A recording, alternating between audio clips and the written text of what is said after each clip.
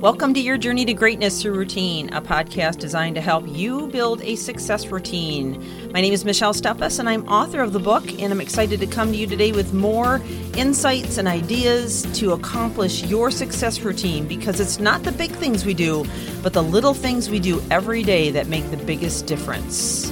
So let's get on with the podcast. Welcome back to a reactive versus intentional mind.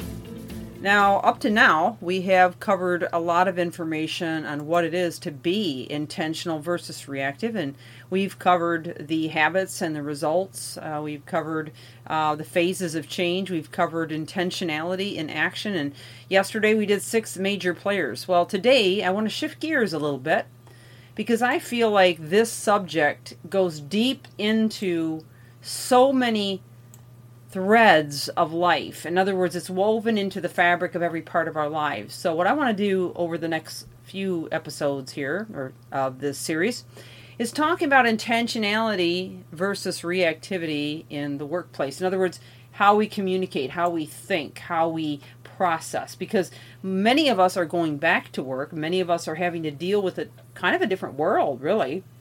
And, obviously, the first place is with getting intentional inside of yourself, which is why the first 4 of this series have been on getting yourself aligned with being intentional versus reactive. So if you missed any of that, I would encourage you to go back and listen.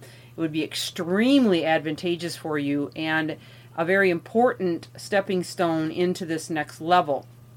So what I want to do now is focus on that piece of it where we talk about the workplace communication and being more intentional rather than reactive. And I'm going to end up giving you 12 total techniques. This is actually an article that I found in Forbes, and there's some really great information in here that I'm going to be using just to kind of, as I guess, a springboard for what I want to share.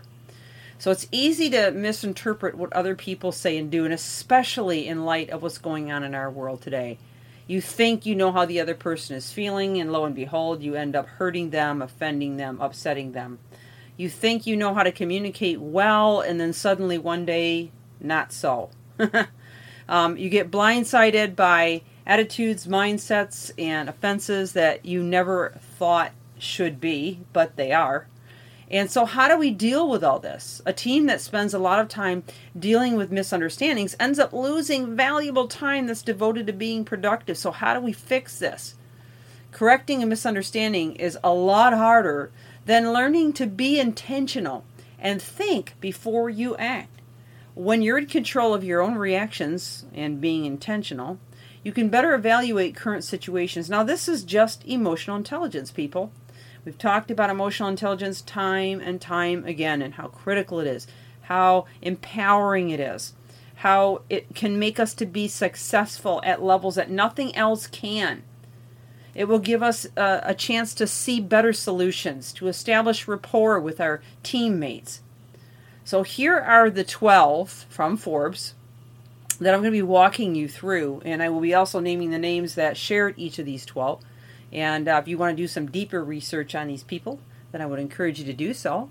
But the first one is from Michelle Tillis Lederman, Executive Essentials. And she says, number 1, come from curiosity, not conclusion. That is outstanding advice. And a good name too, Michelle.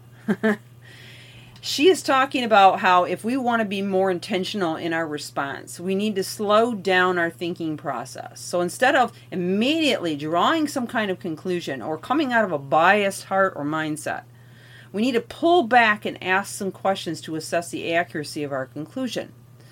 When you check your assumptions and you stay open to what could be, be it right or wrong. It may make you right or wrong. It may not even make either. It might be some kind of a compromise in the middle. And when you assume positive intent in the other person, which really, I would say the majority of the population are intending to be positive, to make a positive difference, and to communicate positively, your interactions will take an entirely different turn. Now, I certainly could not refute that. In fact, understanding what I know about heart energy and that when our heart and our mindsets are in a position of kindness, compassion, gratitude, and understanding, we're going to emit a very welcoming, a very warm magnetic energy. And when our attitude is in, a mode of staunchness,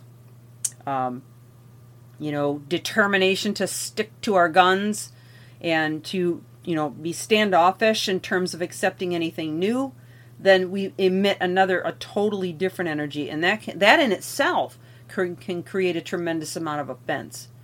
So again, come from curiosity, not conclusion. That is so key.